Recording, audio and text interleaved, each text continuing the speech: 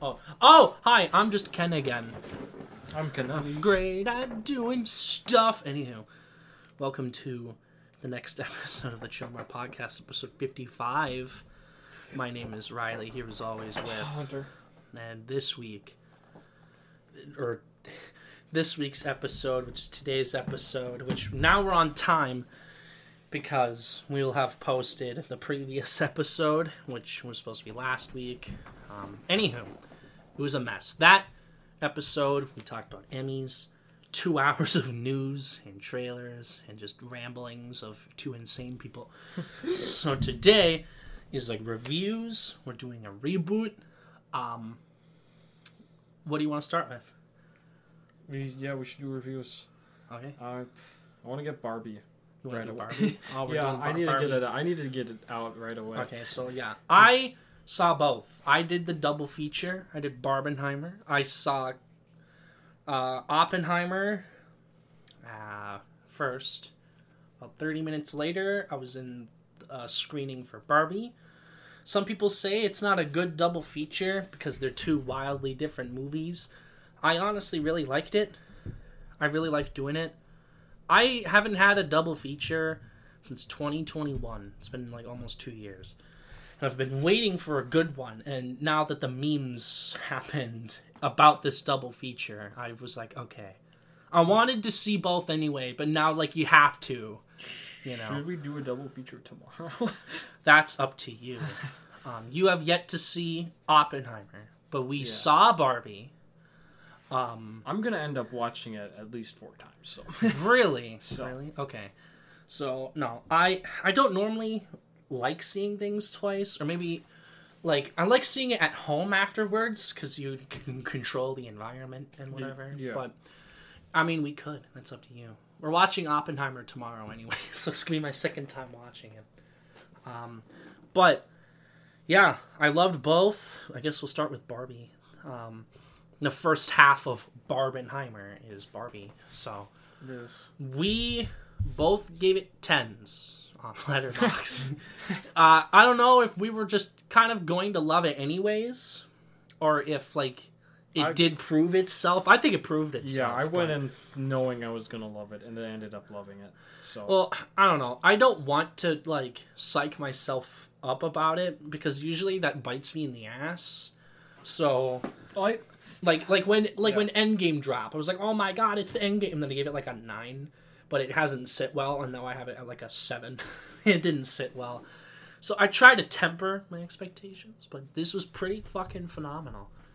I don't know where you want to start with Barbie. Right away that popped in my head. I know it's obvious to praise the production design, but I want to stay in Barbie Land. And the costumes, like the whole look of Barbie Land is spectacular. Like I want to go there. Mattel should make a Mattel Land. Or Barbie Well, I mean, Land they in have California. They have a lot of IPs that they could definitely do. Like a Hot Wheels ride could be like inevitable. You could live in a Barbie house. Maybe there's like rentable Barbie houses, dude. Like that would be sitting on a fucking gold awesome. mine. Yeah, like there's a lot of potential. We're giving a multi-billion-dollar company ideas. I mean, to be fair, they're working on 43 movie projects, so they're clearly trying And to they're going to expand. succeed So. too, because they're all going to be really good because they're letting people do whatever they want. Except for Hot Wheels, because it's J.J. Abrams. Because it has J.J. That's Abrams. fair.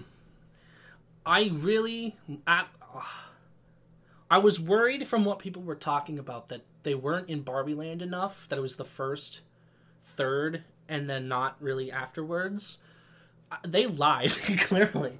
Because I was honestly surprised that they were out by like the first 20 minutes. Yeah. But they came right back in, and the entire third act is basically set in Barbie Land. So I thought there was plenty of it, and was really okay with it. Oh, I love the look. I will say, like, I've minor, very minor, very, very minor. Some of the shots looked a bit airy. Maybe that's the point, because they're like plastic dolls on a set or whatever. But like even in the human world, some of it looked kind of airy. Like maybe there was like a green screen somewhere that I didn't notice. Some of it looked a little bit off, but most of it, like the Mattel place, where it's like corporate. There's no doors to any of the cubicles.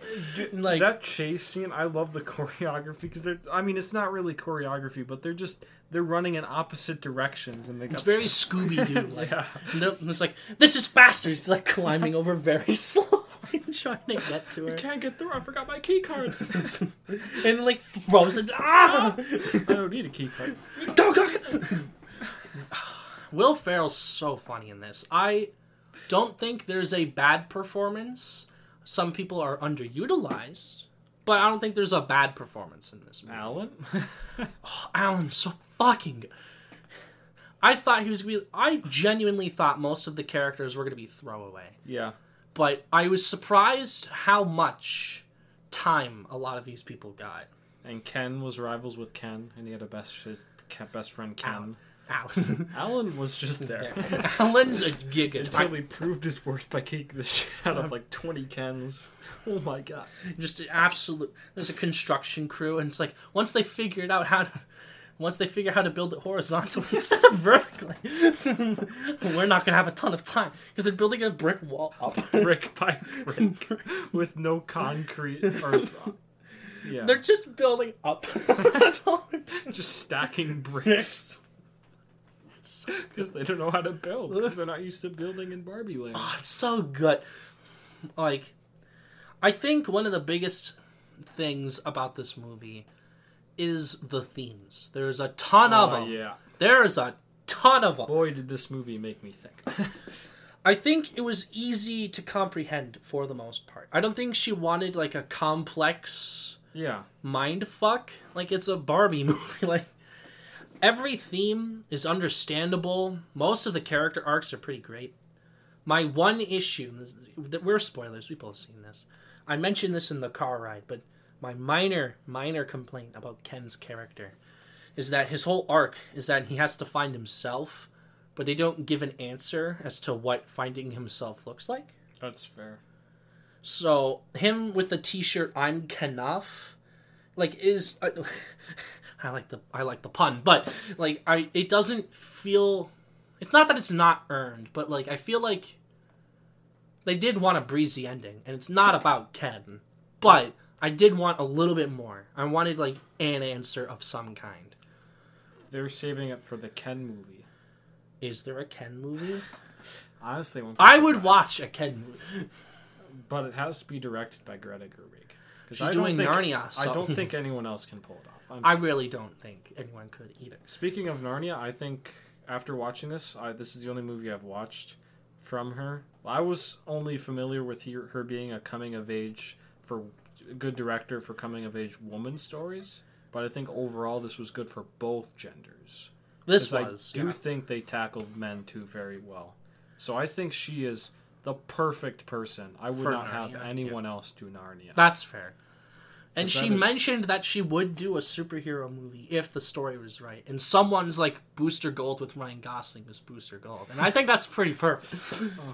And so my one complaint that you can explain to me, because it was something I didn't really get. Okay. It was during the Godfather thing where they're like the joke? Or like I didn't know if it was a joke or if it was like serious. That's why I was like uncomfortable about it. But like, when she was like, they were like manipulating them, or like they were kind of like just using.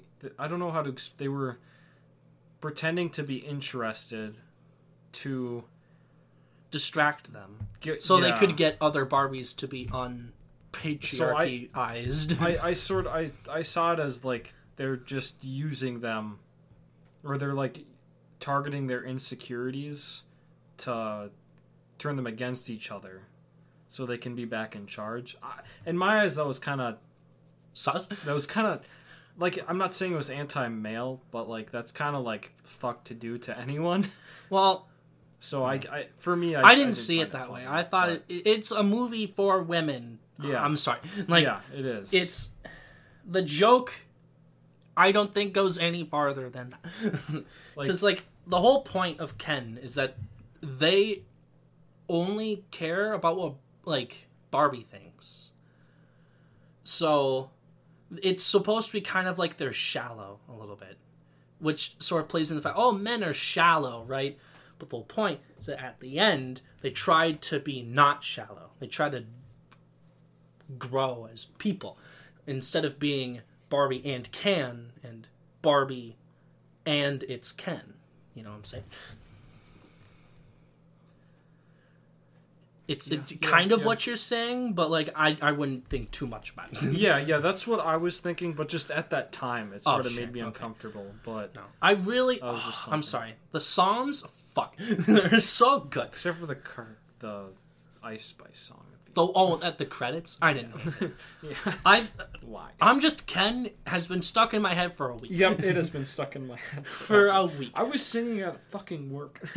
Oh, it's so good. Should not be happening. I'm just Ken and I'm enough.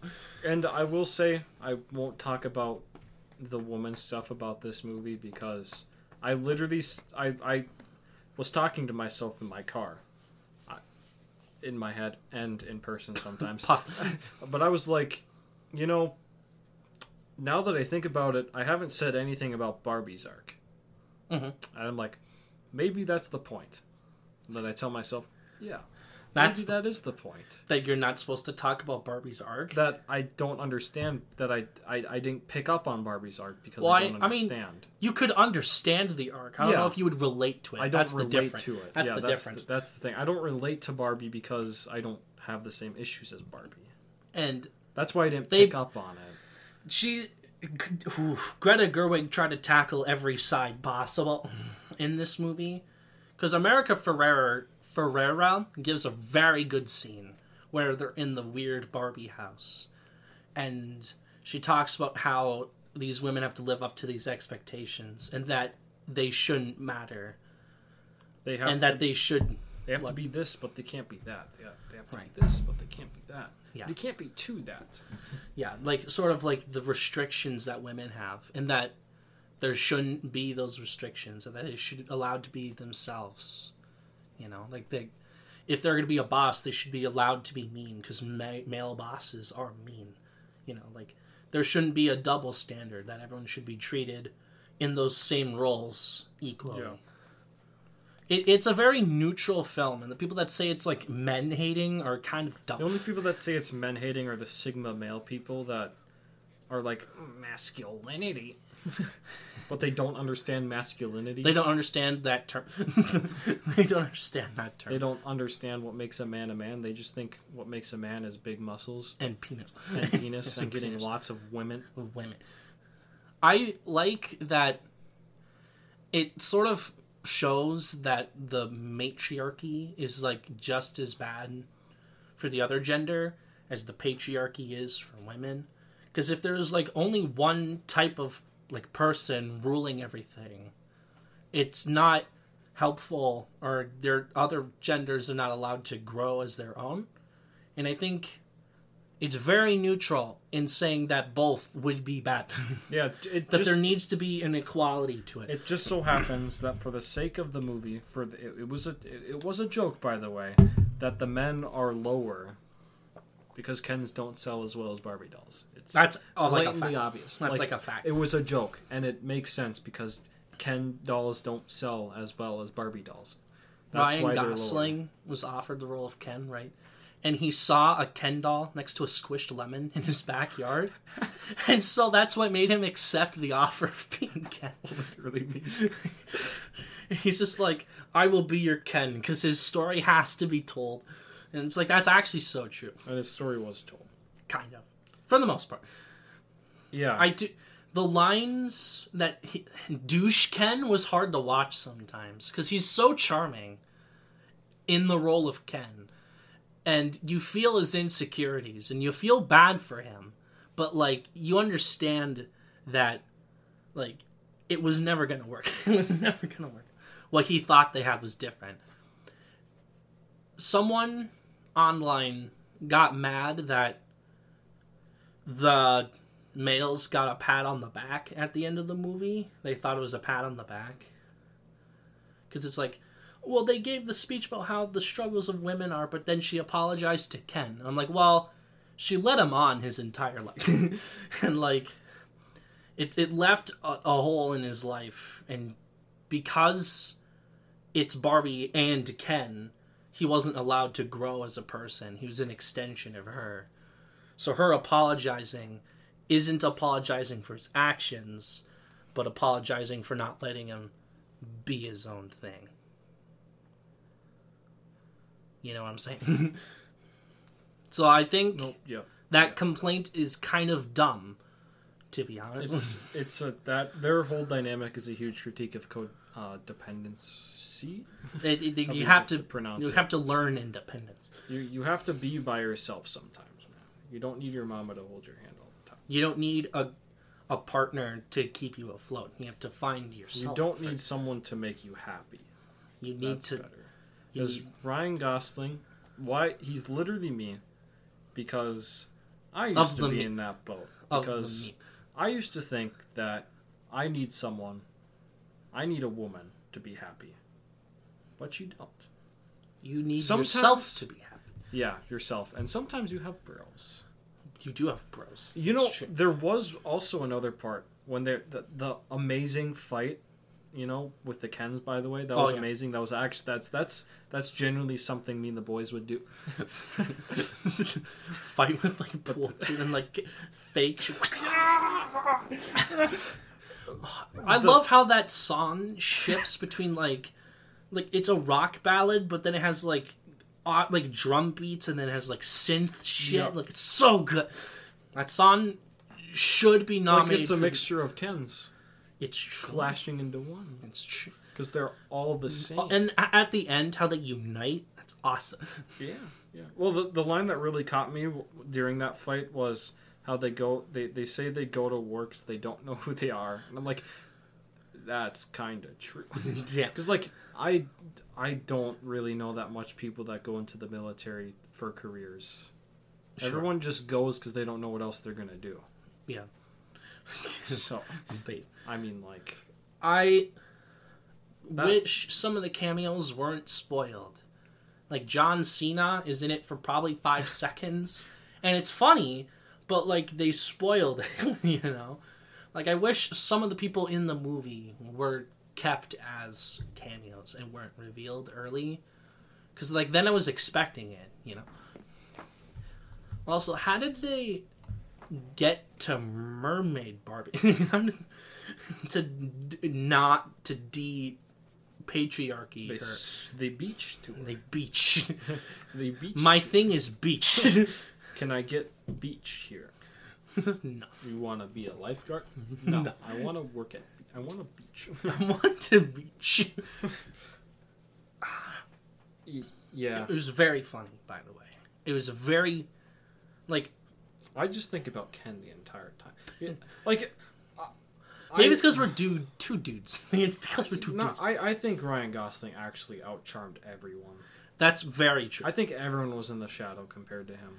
I do think Margot definitely held it wrong. Like, it's her movie, and she had an amazing arc. Yeah, but the problem was Ryan Gosling. I liked both. I don't think he overshadowed the supporting people, I think. Yeah, that's fair, too. But I knew that Barbie was more important, right? Her arc is pretty great. That she wanted to... I love that the creator was talking about tax tax evasion problems. But like being human and sort of having the trials and tribulations is like important, you know.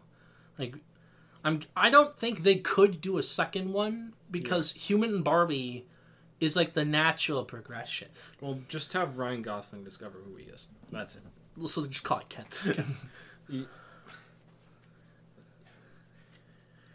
Yeah, like, because Barbie thinks it, like, it's literally someone, like, in general growing up, not just women, but, like, you know, discovering death, someone close to you dies, you have existential crises, panic attack, depression, you get old, it's part of life. Get used to it. Nihilism. I don't think it was very nihilistic. Like, it was very... Like it's what's it called? It's like optimistic nihilism. Where like nothing matters, but like that's kind of the beauty of it. You can make the most of life. Yeah, you can make the most I was of very it. worried about like the Mattel stuff, like the CEO, because when they're like, "Oh, we have to go to Barbie Land," I was like, it's." They just show up. No, like I'm so glad that they just disappear and then show up and then agree with everything that was said. Because it makes them money. Do the CEOs at Mattel not care, or are they just brutally honest? Like, yeah, that's It makes us money. Yeah, that's us. That makes sense. I don't know. I thought it was very funny. I was tearing up at the end with the Barbie stuff. I really think it was so well done.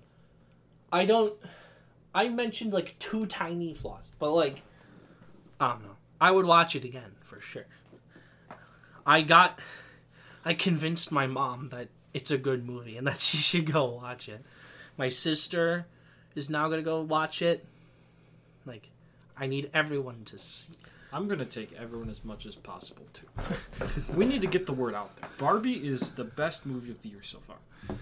I still think Spider-Verse might be my favorite this year. That's fair, too.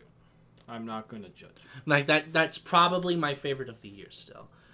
I've seen a decent amount of movies this year, but I've only seen like 20 from this year.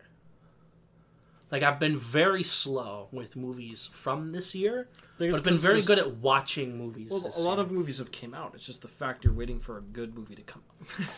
Yeah, I'm so done with mediocrity. Like, even the good... Like, apparently, Dead Reckoning's, like, amazing. I didn't go see it, because I didn't finish the Mission Impossible. I just saw the stuff where Tom Cruise almost died, and I'm like, that's awesome. In a train. Uncharted. Speaking of good movies, Talk to Me's coming out at the end of the year, right? I thought it was in August. Is it in... Oh, shit.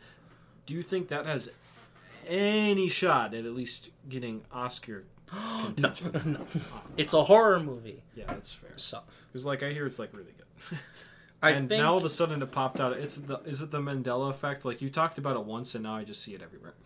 no, because they're marketing it. That's why. That's why. Okay. I thought it was just going crazy. I'm very interested in it. The movie itself looks fine, but the fact that 2 YouTuber bros are becoming giant successful filmmakers and are doing a fucking Street Fighter movie like that's exciting.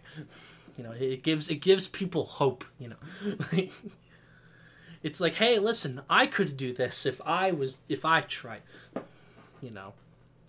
If I just made a video of Ronald McDonald slaughtering people in a McDonald's, maybe I could make good movies. Oh man, those videos were so good. I grew up with those videos, which I don't know what that says about me, but like I was like 12 and I stumbled upon them and I thought they were fucking awesome. There were a lot of them on YouTube and they didn't. They were hyper graphic. The Mortal Kombat one was nuts.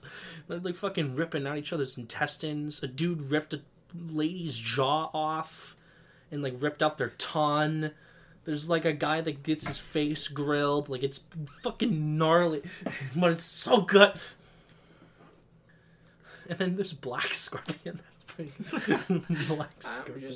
Black Scorpion wins. There was another one. It was another funny skit. I really am curious how they'll do Street Fighter, though. That's fair. Like, they went on like a circuit. They're like, oh, we're at Warner Brothers. Oh, we're at Disney. Oh, and like, they went on like a circuit and were posting about like, look where we are. Look where we are. And then they announced Street Fighter. Is it gonna be like a hard R Street Fighter with blood and shit? Or are they gonna like tone it down or something? Maybe like campy, if it was like that. Campy. Like campy gore, if that makes sense. Sure. Like it's over the top, you know? Yeah.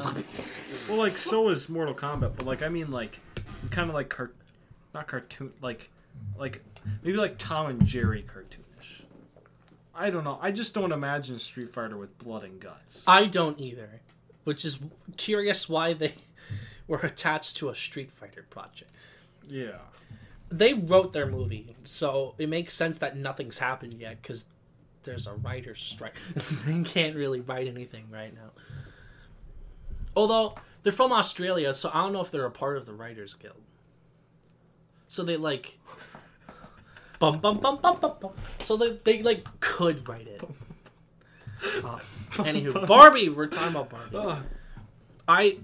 I could probably keep talking about it, but like nothing's coming to mind in terms of like a specific like point. I just think it was extremely well crafted. It was very funny. It was emotional at times. Ken is a scene stealer. I liked the Margot Robbie arc. Some of those lines stuck though. Like she's like, every night's girls' night, and how he's like depressed. So he becomes douche Ken. He's like, every night's boys' night. How does that make you feel? Like he's like a child. Like it's pretty good. But then you start to like question the rules because it's like Barbie's being played with, but no one's playing with Ken. But he went to the real world, and then he establishes the patriarchy. I feel like they don't really care about consistency, and that kind of makes it more funny. Because it's like, we don't really give a shit. We're just gonna kind of keep go going. with it. Yeah, we're just go with It's like it. It's that fine. Adam Sandler movie. It's like, just go with it. It's fine. Don't worry about it. Yeah, I don't know. I really loved it. And I do want to see it a second time. There were my theater was about 80% women, 20% men. Mine was like, But the people laughing the hardest were guys. So I find that kind of interesting. I feel like I saw one guy. Like the only guy there. One guy with I think it was his sisters, and he looked like one of those Sigma guys, he had glasses, and he looked like one of those guys who look at Sigma memes. So I feel like that's why he was going. He dragged his family to go watch it. It's gonna be so funny. It's not the girls dragging the brother; it's the brother dragging the sister. It's the boyfriend dragging the girlfriend to watch, dropping the kids off at Oppenheimer so the adults can watch Barbie. Everyone came up dressed too. I've Really? never seen that. They went dressed? Like they came in with their pink dress. Like there were fucking teenagers or like grown ass women who. Damn. Like not to insult my them, screening was not like that. I'm not insulting them. I'm just saying grown ass because they're adult. Up. They're adults. Dressing up to go I follow watch people that have mentioned that during the double feature they'd had outfits. And this was coming from guys I follow. So I'm like, where is your Ken outfit? I should wear that bad boy down. It's dirty because I have to hand wash it, and I don't want to do that. I should wear that bad boy, the drive jacket, to Barbie. The next time I watch dress up Barbie, as Driver from Drive. I get the gloves. I have the sunglasses in my car. You have toothpick for the one scene. You're just sitting there like this watching. No, you're saying like this. You're like pondering. You're pondering your existence. Should I be in the corner or in the mid? You have to be in the direct middle. You're surrounded by women, and you're just like looking up. Yeah, you flip sides. And they're like, "What are you doing?" I drive. I drive. It's like it's literally me. I don't know. That I give it a 10. I absolutely loved it. I don't have too many complaints. I wanted to watch Little Bird before Lady Bird. Yeah. Before this, and I haven't seen Little Women since it came out in 2019. But I don't know. This is probably her best from the two that I've watched. Well, she has 4 movies. I just haven't seen the other one. What would you give it? A 0 out of 10. Damn. Ryan Gosling's not into that. Way too feminist. It hates men. Woke political. Woke bullshit. Woke political. And Ben Shapiro, you can challenge me to a Barbie critique, and I will absolutely destroy you with facts and logic. Damn. Because imagine bringing a notepad to a theater. How miserable do you have to be? Imagine he started his Barbie review by burning Barbies, but like he just bought Barbies. He gave them money so he could burn them, and just giving them publicity by shitting on it for likes.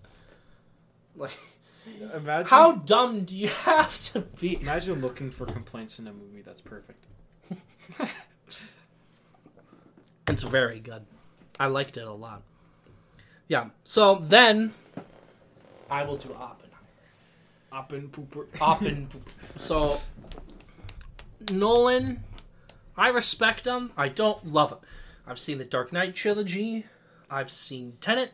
And I've seen Dunkirk. His big ones, like Interstellar, Inception, Memento, have completely passed me. I didn't watch those. And this is the film bro director. This is the film bro director. This is the guy that high school bros think is the best director. Or 12-year-olds. Or 12-year-old. They're like, oh my gosh, I love no. They're the people that are just getting into movies and they think Nolan's like an obscure pick. Yeah. It's like, have you heard of this guy Christopher Nolan? He's like pretty good. Have you watched Inception? Have you watched The Dark Knight? Have you watched Interstellar? Have you seen Dunkirk? Like, yes, I've seen Dunkirk. That got me into Little Dark Age edits on YouTube. What? So, okay. That's my catalog. It's not a ton. I am not a mega fan, but I've seen some of his stuff and I respect that, right? Oppenheimer, I watched this first, but it's the second half of Barbenheimer. People said, oh, it's super heavy, you should watch it after Barbie. I watched it before, because otherwise it would either be at noon or at 5 o'clock. Yeah. And that's a 3-hour movie, and I didn't want to be in town until 9. So I went for the noon showing.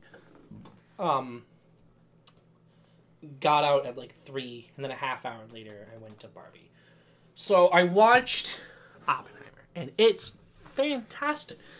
I don't know which one is better, because they are two wildly different things, going for wildly different tones and messages and stuff. The complaints for this one are that it doesn't show the aftermath of Hiroshima and Nagasaki, but he never went there, and he never met a Japanese person. People think it's about the bomb. It's about the guy that made the bomb. Read the fucking type. It's not atomic bomb. It's Oppenheimer. What are the bombs called? Little Fat Man and Little Boy? Or something like that. But, like, it's not called Fat Man and Little Boy. It's called Oppenheimer. It's called Oppenheimer. Like, people like Grace Randall, who dissed the movie for that. Well, to be fair, some people have complaints about how the women are written. And that's like Nolan moments. Nolan moment. He does not write his women very well, I will admit. This one is a tiny little bit better, kind of. Yeah, I'm genuinely shocked he just doesn't have them talk in the movie. Just has them not talk at all. There's a good scene with Emily Blunt that people love, like in the third act with her. But I will admit Florence Pugh's kind of just there to show her titties. So, but is that worth price of admission alone? I think so. Maybe, I think so. Maybe that's why Nolan made the movie. He's like, listen, I'm a huge fan of yours, Florence Pugh. It's like, yes, there's a scene where he's with his mistress, right? Yes. And she's topless. And she's like, okay. And Nolan's like, will you agree to do it? And she's like, yeah, I want to work with you. Score! He like goes to his trailer. Yeah, we got Get my cameras. I need 4 different angles. We need the close-ups. We need the lawn I need everything. I need every shot of her tits we can possibly get. I need it in black and white. I need it in 3D. I need a 360 camera. I need it in IMAX. I need it on... It's like listing off I need it in 4D. I need it in 8K. 8K Florence. I need it in 8K. I need it in 4K. I need it in 1080p. 120p. Pixelated titty. I want it now. So it is actually kind of done artfully because it's not like the first time you see it, it's like briefly. The boobies? Yes. Like normally I'm very uncomfortable with nudity, like in movies, like especially in a theater. Like, you don't know what other people are thinking. You don't know what happens to them. I don't want to be in a theater with an erect dude. That's weird. But this was very, I would say, tasteful. Because, like, it's not like they showed everything every time they possibly could. It's in 2 scenes. In one scene, it's there for about 2 seconds before she covers up. And in the other scene, she's there for about 30 seconds. It's very little time. When they do have sex, it's like covered for most of it. And like the other times you see it, they're not doing anything. They're kind of just chilling. So I don't think it's like poorly used like other movies, you know? Like other people, like the fucking guy that did Blunt, would have had 20 minutes of the movie be with the woman bare tits out, right? Andrew Dominique would have definitely had, like, if he did this movie, he would have Florence Pugh there for 20 minutes with her boobs out. Like, 110%. In this movie, it's like 45 seconds. Feeding to his fetish. Yeah, basically. Well, Nolan is just starting to know what sex is. He's in his 50s, but he's finally getting it. He's understanding the concept. He has a kid somewhere. See, I was waiting to see Cillian Murphy penis, and there was no Cillian Murphy penis, so I'm gonna have to dock all of the points. There's no literally me penis. Yeah, there's no average size penis, so, you know, 0 There's no jumbo sized penis. Does Izzy jumbo size? I am. You're jumbo size? Because he's literally me. Ah, okay. Cillian Murphy. Some people are joking that, like, is he stupid? Of course it would kill people. He made a bomb. But it's like, he kind of had to. Because if they didn't do it, Germany would have done it. He is, like... And he was more there to have the science done. But it just so happened that how the science was being funded was into making a bomb. And of course... Steve Oppenheimer was Jewish, right? That's not his name, but he was Jewish, yes. See, that's another reason. Yeah. Would you want the country that's slaughtering your people to make the bomb first? No. So, like, and there's a scene in the movie that I thought was this is kind of spoilery. Kind of. You haven't seen it yet, but this is history. So, he's in a room, and they're trying to figure out where to drop the bombs. And there's a guy that's like, we're not going to drop it on Kyoto due to Japanese culture. That, and I went there with my wife, and it was very beautiful. And that's, like, straight up colonization shit. Like, we're gonna spare this place because it's beautiful. Like, that white person moment. White person moment. The people that are complaining that it doesn't have a Japanese perspective, it's not supposed to. It's following the white guy. He made the bomb. He never encountered a Japanese person. So, of course, it wouldn't be that. You'd be making up fictional shit for no reason. What would be the point of him meeting them? They'd, like, spit on him? Like, that's it? What would happen? Like, what would be the point of adding that perspective? People think it's about the bomb. It's not about the bomb. It's about him. They don't even show Hiroshima and Nagasaki bombings. They breeze over that part because he wasn't there. You know, he just kind of got the report and that was it. I mean, wouldn't that be a little more powerful with him just being told, yeah, dude, the bombs you made killed millions of people? Thousands. Oh, yeah, sorry. It was thousands. But so I want to also say the performances millions of people. I'm fucking delusional. Yeah. The performances are freaking stellar in this movie. Cillian Murphy... If he doesn't win the Oscar, he's gonna fucking lose to Bradley Cooper, right? Who's playing fucking Leonard Bernstein. He's caked in makeup. He, like, made this movie. He's gonna be, I'm Leonard Bernstein. He's gonna be, like, doing fucking weird music shit. And, like, he's going to be baity as fuck and caked in makeup. And he's gonna yell and scream. And then Cillian Murphy... Cry. And then Cillian Murphy, it's all in his head. It's the eye acting. He doesn't scream. doesn't fucking cry. He raises his voice slightly in a meeting when he's being overwhelmed. Like, that's it. Like, the dude is so good at... Now, usually I don't really care if it's Beatty, if it works in the story. But, like, I need him to win the Oscar. I need him to win. I need him to be nominated, and I need him to win. This dude's stellar. Now, people have... Right, before Oppenheimer came out, people were like, Robert Downey Jr. But I thought he was going to be a cameo. He's in about 15 minutes of the movie. But he's used throughout the movie. He is phenomenal in it. Like, I thought, like, RDJ is spectacular in the movie. Like, it's his best performance I've maybe ever seen from him. Now, I haven't seen everything from him, so just keep that in mind. You haven't seen Dolittle? I did watch Dolittle, and it was fucking shit. He was fantastic, though. He was so good. I really thought that, like, he's... Like, when I came out of the theater, I'm like, yeah, he was good. I liked him. But the more I think about his impact in the movie, I think he just gets better and better once you keep sitting on it, you know? He doesn't yell or scream either until one scene at the end.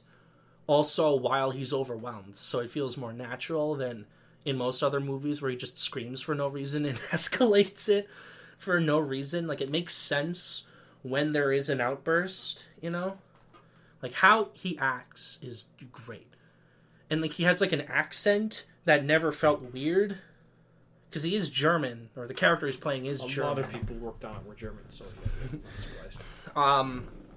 He's not a part of the crew that made the bomb. He's in a different part. Oh, but he's still a scientist. But, like, how, like, his life is mixed with Oppenheimer's is super interesting. There's so many good performances. Alden Ehrenreich, he is, like, a counselor, or, like, a lawyer or something, that's working with RDJ. And he's, like, on par with them. Like, he has a couple of great quips. He has, like, a very meaningful line near the end of the movie. Like, he's pretty great.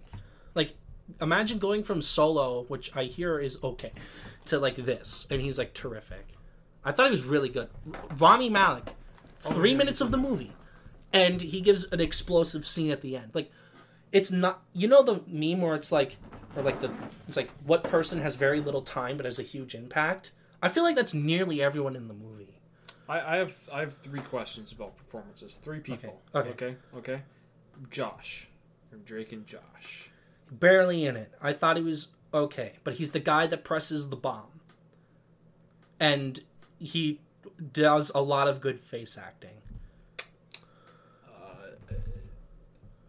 Devin Bostick from Diary of a Wimpy Kid. Barely in it. Does have a funny line, though. Like, the thing is, most of these people didn't need to be in it. But I'm glad they are, you know.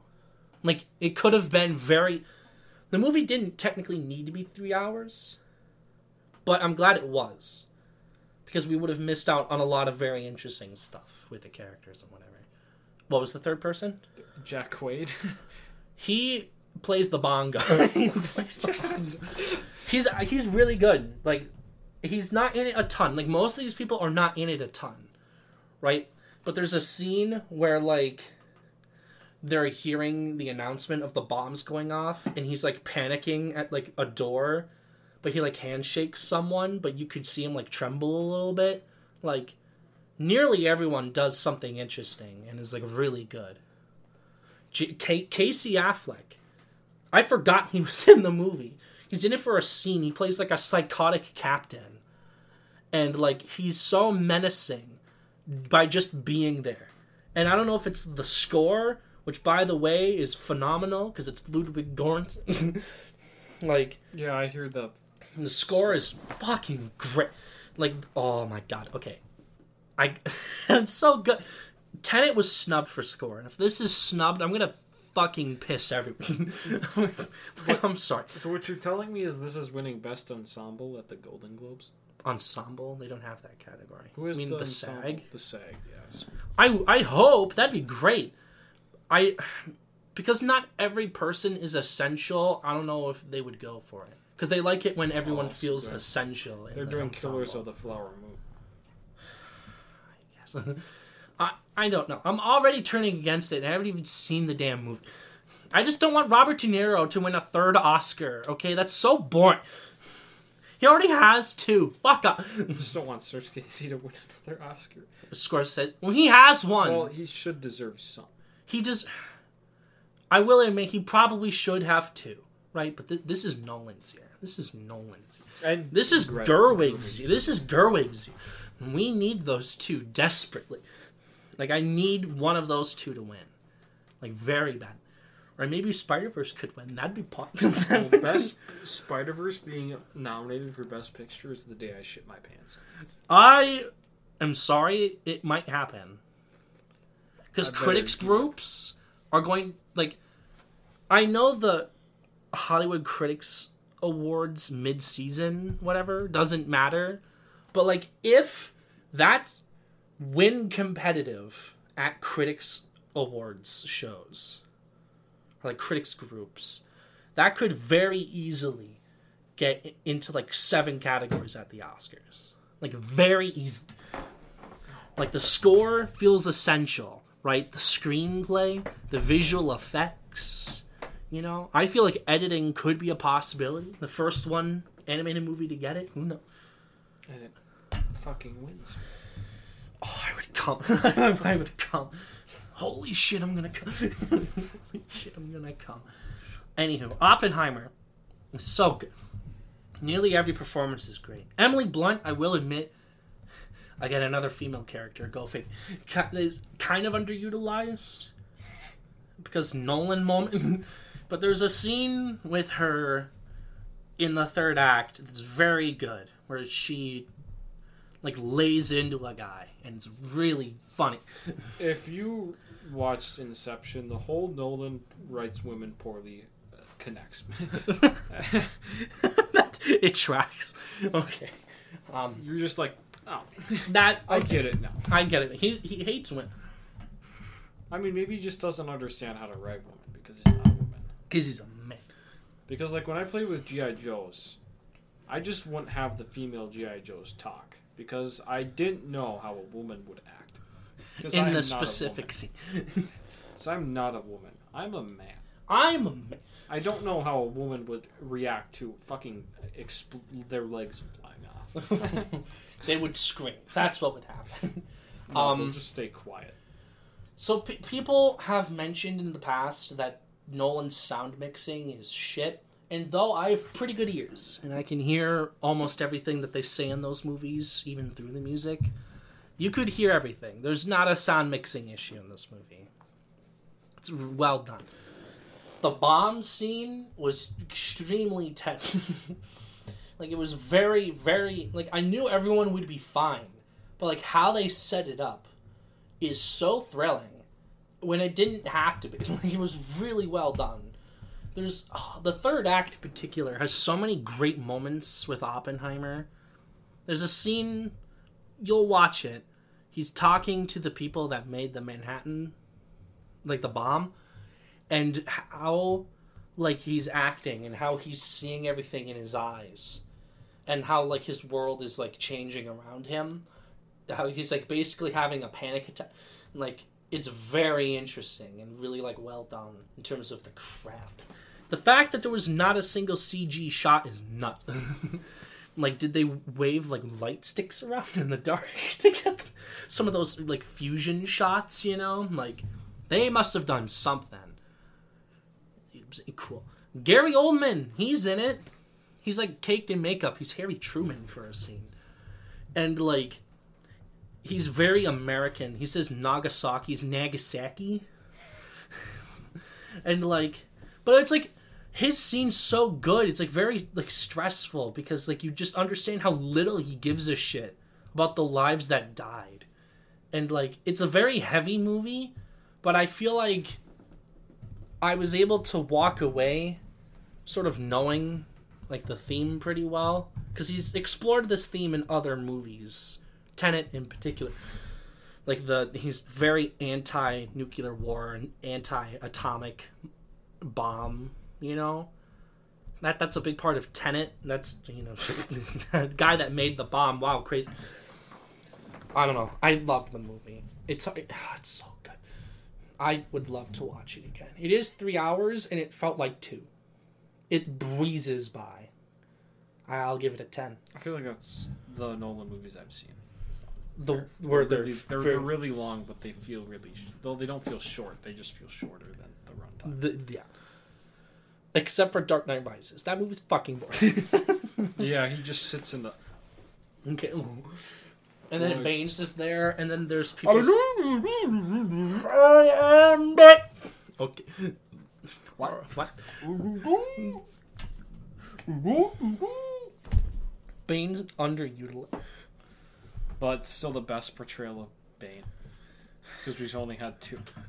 It's better it's better than a macho guy for no reason. So, in terms of... I think I'd put them equally. Barbie and Oppenheimer. I'd put them equally for different reasons, and then I'd have Spider-Verse at 1 for me. What Spider-Verse made me feel did not happen in these other 2 movies, so that's why it's still number 1. But very good. I do have one other review, but I've been talking a lot, so you could hop on to the next one. Oh yeah, you have the bear. I do have the bear. Oh my god, it's getting late, man. It's fine. It's only 10 o'clock. Oh yeah, Spider-Man, Miles Morales. More A-list. How much was this game when it came out? $50. And it was just by itself. Yes. This game should have been $30. Or at least DLC.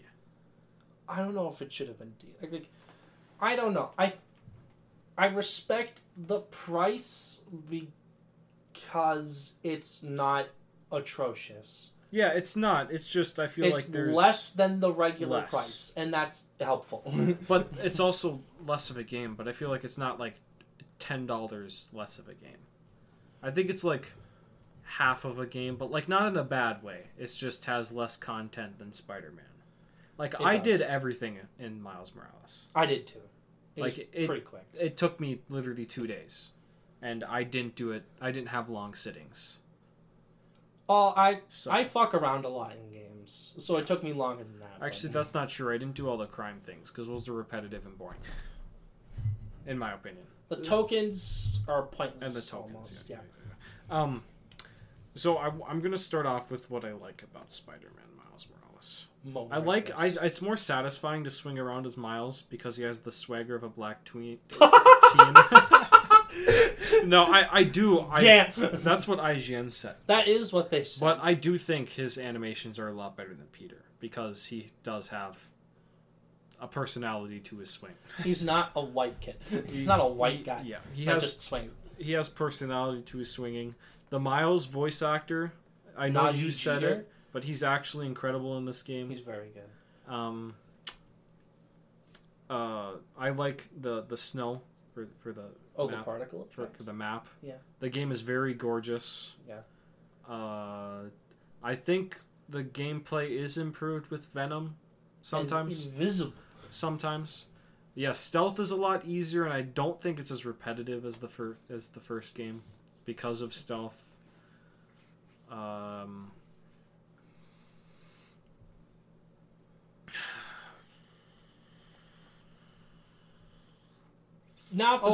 do like some parts of the story. I really like Rio Morales and her dynamic with Miles. They could have did a little bit more with it, but it's not a huge deal. Sure. Man. Negatives time. Man. Negatives time. Like it's I might go a little bit too hard, but it doesn't mean it's like Final Fantasy 16. I might go a little bit too hard but it doesn't mean I fucking hate it. But I forgot to talk about it, but the side stuff that happens, first of all, the app is stupid, the little spider app or whatever. Yeah. I think that's kind of stupid, but I do like the side missions where you just go around. Like, there's a mission where you just help someone start up his truck. Yeah. Well, that's very Spider-Man. Like, that's... You know? We need that in Spider-Man 2. Or there's a couple where he goes and finds cats. Like, those... The missions where he doesn't just beat up thugs, in my opinion, are such a breath of fresh air that they should have done in the first game. He's not like a city saver. He's like he's supposed to be the everyman, you know. So he's like he tries to get a cat out of a tree and then he gets scratched to hell. It's funny. Like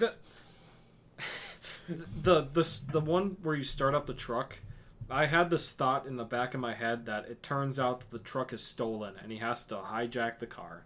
But no, it just turns out it's just a mission about you helping a guy deliver toys for Christmas. That's Puck. I will say, did you like... I know this is jumping way ahead. Did you like... you don't have to like the ending, but did you like, I don't know, the part of the ending where, like, the people know his identity, but they kind of Spider-Man to it, where they keep it secret because they respect him as, like, a person for all that they've done to the community? It's like in Raimi's Spider-Man 2, his mask is pulled off, and he saves the train, but instead of them telling everyone, he's like, your secret's safe with us because we respect you, they have something similar in this, where, like, he takes the energy and has it in the air, but his mask is off, and there's, like, people in Harlem that see it, but instead of telling it to the reporters, they respect for what he did, so they let him go and aren't gonna spread it and stuff. Like, I thought that was pretty well done. Yeah, I really like the part where the reporters come in and then they're like, I don't know what you're talking about. What are you talking about? And we don't know. I wonder what it's like if you didn't do those people's side quests. Is it just if you just ignored it and did the story? Yeah, if you just did the story. Because I think it hits a lot harder if you do the side quests. Which you do. Which I did do that. But, yeah. I like his dynamic with the deaf girl. I think that's pretty cool. Oh, yeah, like the one part of it, yeah. He's, like, trying to hit on her, but he doesn't know how to do sign language. So, like, he learns it just to be more friends with her, and I think that's cool. Yeah, she should. Hopefully, she's in Spider-Man 2 more. Honestly, they don't just abandon honestly, it. Yeah, honestly, they probably will. Yeah, I did like that. Yeah, that was a nice little. The stuff when it's not the giant mega shit is dumb. I did think it was a big breath of fresh air after the Spider-Man game, where you're not destroying the city. The only thing that really happens like that in Spider-Man is you save the pigeons. Oh yeah. Like that's otherwise everything's like has a ton of stakes, you know. Everything's huge. Mm-hmm. Which I hope they tone it down a little bit just for that side stuff in Spider-Man 2. Because I do think if they do mix the high stakes with some of the low stakes, I do think it would blend things better together. Sure. If you understand what I mean, like you can have those moments where you're not fighting or destroying half the city. Yeah, that's true. But I do the missions where you play as just Miles, like where you're walking around, or just walking around, or whatever, and you're just talking to people. Like the scene with the one with the apartment. I know it's just walking stuff, and people do hate that, but I do like it when Miles is just out on the field and he's just being himself, and he's using that to get more information to help people. Yeah. I also like the Prowler in this. Some people don't because he doesn't serve a ton of a point. Yeah, but I think it's going to help more in the new one. Especially because he's on Craven's hit list. Yeah, like he's not like he's trying to be better, and he does become better at the end. Oh my god, and that boss fight is actually really good. I do like the Prowler one. The Prowler one. That's a good boss fight. Yeah, I do. I do like the Tinker boss fight at the end because it's like 4 stages and it escalates where it's like there's like hundreds of saws and shit. You're like trying to dodge everything. Then like it has destructible environments too, so you can like kick her through into glass and then it shatters. Yeah, I do really like that one too. I think this actually improved the boss fights a lot. Rhino was kind of lame, but okay, it's just like it's like a thick thug. Like, no one can do anything interesting with Rhino, because it's just Rhino. You go run him into a fucking, Like you run him into a truck and like that's it. That's how you beat him. Imagine Rhino defeating Spider-Man. That's boring. Just like the fact that he fought them and Scorpion at the same time and beat him with ease. What happened there? Fuck. I think the short runtime for the story hurt the story. I kind of agree. Because they tried to make Finn a sympathetic character. Is your main issue with Finn? Yeah, in terms of the negatives? That is my main issue with the story, is just Finn. Damn. Because, like, I want to like her, but, like, you don't really get that sense that they're, like, friends. Like, they're close friends. Oh, sure. It's just sort of forced, like, they're friends. We don't need to show you they're friends. They're just friends. They show you the flashbacks, I guess. Yeah, I guess. Then all of the backpack collectibles, if you want to call them that, in this game are connected to Finn. I just didn't care because they're just talking about it. And like I don't know. My biggest issue with the game is Genki. I absolutely fucking despise Genki. And I absolutely despise Finn. Genki is. He was never funny. He has a Sony. He's a part of the Sony problem where they have to fucking talk 24/7 to explain every goddamn thing that's happening on screen, or they have to do giant science mumbo jumbo nonsense that absolutely makes zero sense. He's better with in Spider-Verse where he just like knows he's Spider-Man, but he just doesn't give a shit. He's like, yeah, all right, I'm playing video games. Like, I don't really care. That his best. Yeah, he tried to make him Ned. They try to make him Ned. Well, that's because Genki came before Ned. Yeah. And then they took. Well, no, Ned was a round, but what they made Ned was just Genki. Yeah. Because they needed the guy behind the chair with us, which is a trope I do actually really hate for superheroes. Guy in the chair. I even do hate Barbara Gordon as Oracle. It's so stupid. Well, what else is she going to do? She's paralyzed. Because they fridged her. Ah, that's true. Well, she didn't die, so is it fridging? Yeah, but they put her in danger. It's for the male character. For the male you're right. character. Yeah. Anyways, back to Finn. She reminds me a lot of Flag Smasher. That's my issue. Okay, I see. Like, that's kind of fair. Actually. They're like, I'm the good guy, and then they commit terrorism. And then they commit terrorism. Like, how am I supposed to sympathize with that? Now that you put it like that, that's kind of fair. Like she's like, Miles is like, it's gonna destroy the city. And she's like, I don't care.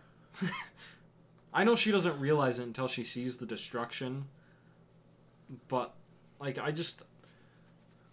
Sure. Was there no thought into her plan?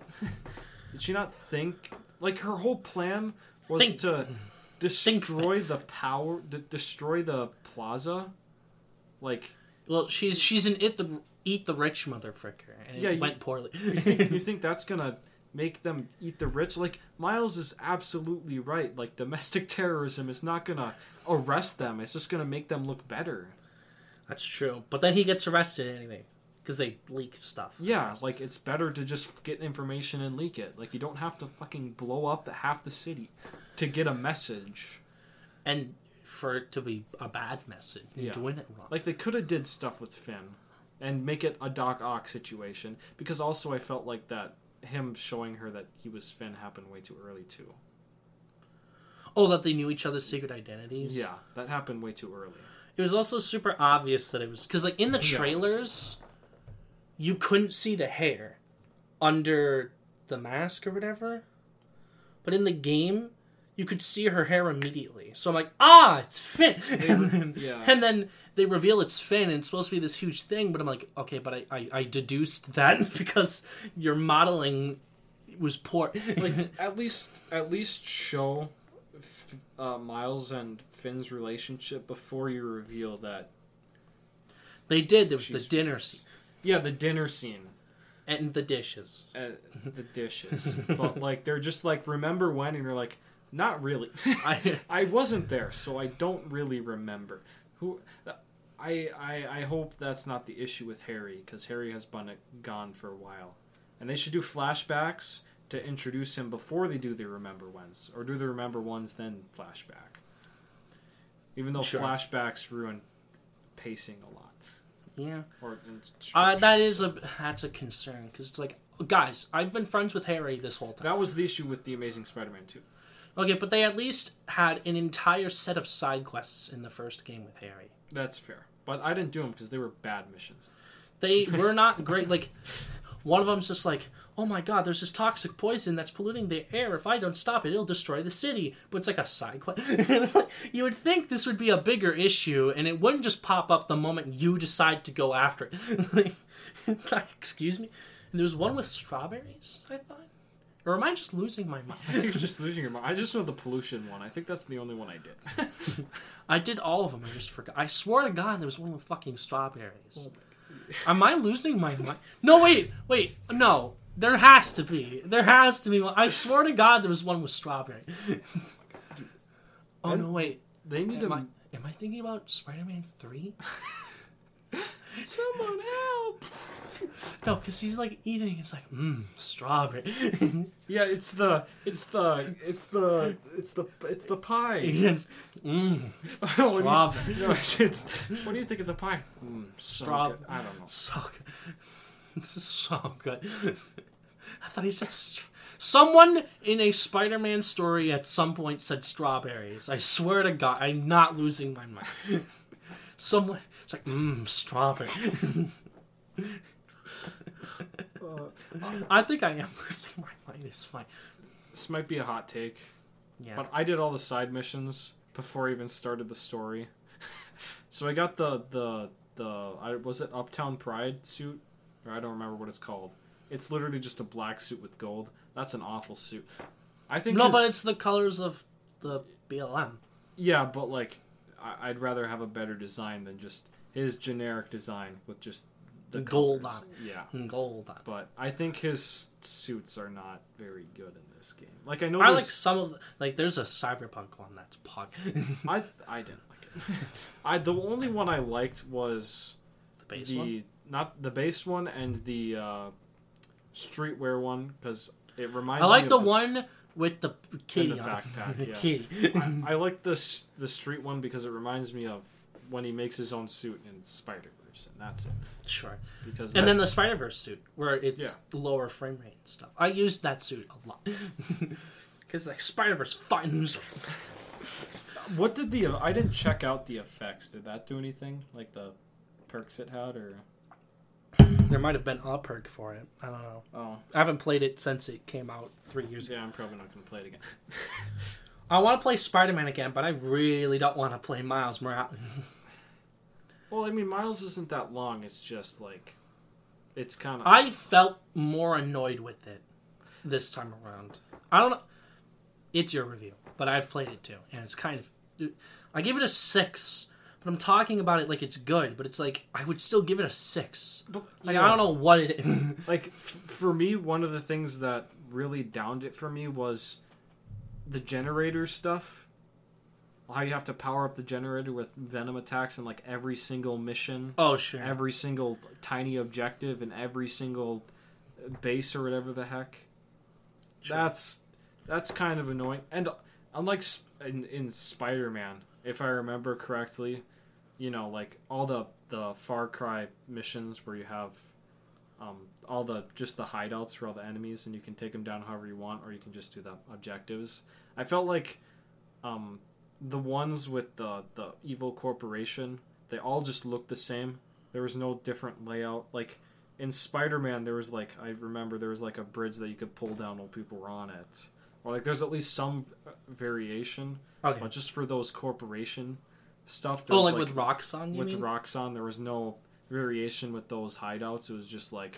Oh, they felt samey. Yeah, they just all felt the same. Well, I thought that was kind of similar with the Kingpin hideouts. Most of them were mid. But, like... The only good one was the story one, where you could, like, pull on, like bars, or, like, you can hit a guy with a steel beam. They at least had, like... At least some of them had, like, at least one gimmick on it. But, sure. Like... Yeah... I had my issues. I had my issues with it. My biggest... Oh my god. We talked about it last episode, but they kind of skim over his dad's death, like, a lot. Yeah, They don't talk about that and it should be a big part, especially with Prowler in it. like, yeah, what's his angle? His brother died. You never see it once. Yeah, like... Yeah, What you the don't... fuck? Like, would that not want him to be an even better person? Or, like, is he just like, eh? He don't care. Yeah. There's no way he didn't know. That was on the news. Like, Yeah. what? And the whole fact that somehow he already knew Miles was Spider-Man was kind of weird, too. Like... I don't love that he tries to, like, train him as a criminal. Because, like, that's what they did in his initial run. And that's, like, one of the worst parts about it. Because he's not sympathetic. He's just, like, a guy that is an asshole. Yeah, like, I love his dialogue, and I love his character arc. But how he starts off as the Prowler. Of, like, have to train you. You have to be... He tries to, like, recruit him or something. I didn't see it that way. I saw it as him trying to do it his way, and then he's like, "Nah, I gotta do it my own way." Nah, I'm gonna do my own thing. Yeah, like that. And I thought the score didn't hit as hard. There weren't as many emotional moments. I will say Rio Morales is like an OG. He's a G. There's no way. Like, bro, if she's barely in the new one, I'm gonna be pissed. That's like, true. dude, come on. And was your game buggy? Yeah. I was playing on a patched PS5 version, and it was still buggy? I was going through walls. I was getting stuck in those electrical boxes on the streets. Like, there's a very, very... I don't complain much about bugs, but, like, this is a game that I thought would have been patched at least by now. Well, I played it on a PS4 when it dropped. Yeah. So, I didn't... You would think it'd be bad, and it... For the most part, I was unscathed. Several times, he would be a head only. His body never showed up. Happened for me. Like, there's a scene after a cutscene where it it fades in from black, and it's just his head. And you move around, and it's just his head. And I didn't know what to do, so like I had to like restart, and it came back, thankfully. But like that's not okay for a AAA game. Did you have some, like, it only happened for side quests, but I would have like occasionally just like one where like the dialogue box would appear, but like he wouldn't say anything. I don't remember that much happening. Yeah. That and spent 3 years. I do like the small details that they do that they should keep for Spider-Man 2, with just the, cracks in the wall and then cracking in general when you throw someone against it if it's a big enemy. That goes a long way, but the battle damage on the suit, man. That's cool. Yeah. Pogger. That. Yeah. Like, I don't want to hate it, but like I think there's just so many flaws with it that I just have to criticize it. What would you rate it? I'd agree with your 6 out of 10. Like, it's not a bad game. It's a good game. Like, no, it's slightly above average. I would say that. Oh. And it's weird, because, like, I live in a family that doesn't play video games, and, like, they sometimes, like, mock dialogue, and sometimes it's fair because it's shit. But, like, I feel like these are decently well-written games, and then they'll mock it, and it, like, pisses me off. Because it's like, I don't mock the shit you watch, you should stop mocking the shit I play. Did you ever think about that? Oh my god, would they have a field fest watching you play Resident Evil 4? What is this, bingo?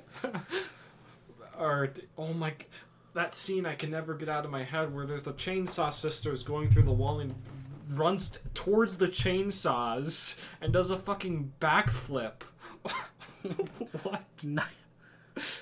Yeah. That's fun. They'd mock Leon Kennedy's voice lines. And they would.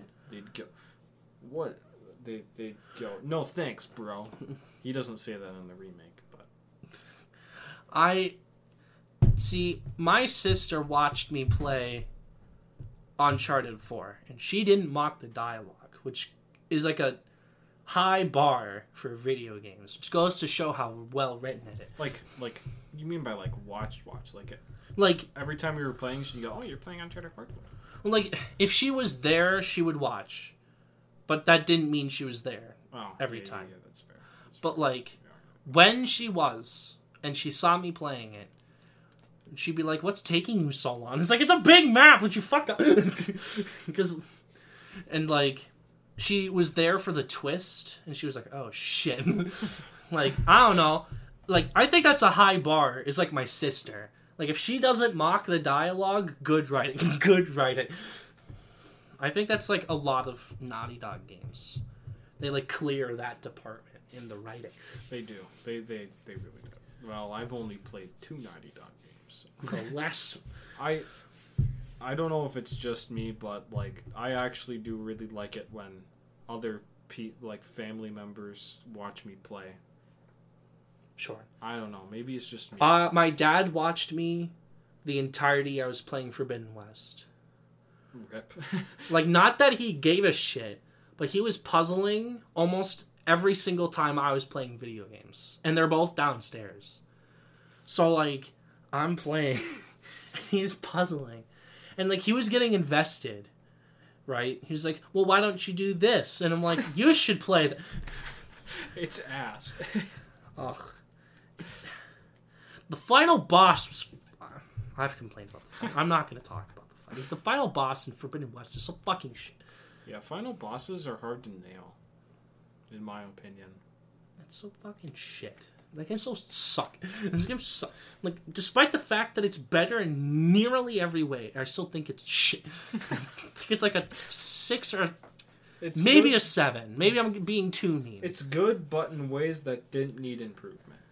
Well, like, it looks prettier. It was already a pretty looking game. Its score goes harder. The score already went hard, right? The sound design is more interesting. The sound design was already good. Like, they just improved on the technical elements, and then the characters were still shit. Well, maybe it'll take just 16 more games to make a good one. Yeah, there you go. There you go. And a TV show. Not a TV show. Is it going to adapt the video game? That's a good question. Wow, would that be spendy. Holy shit. That's going to look like shit. It's going to look like shit.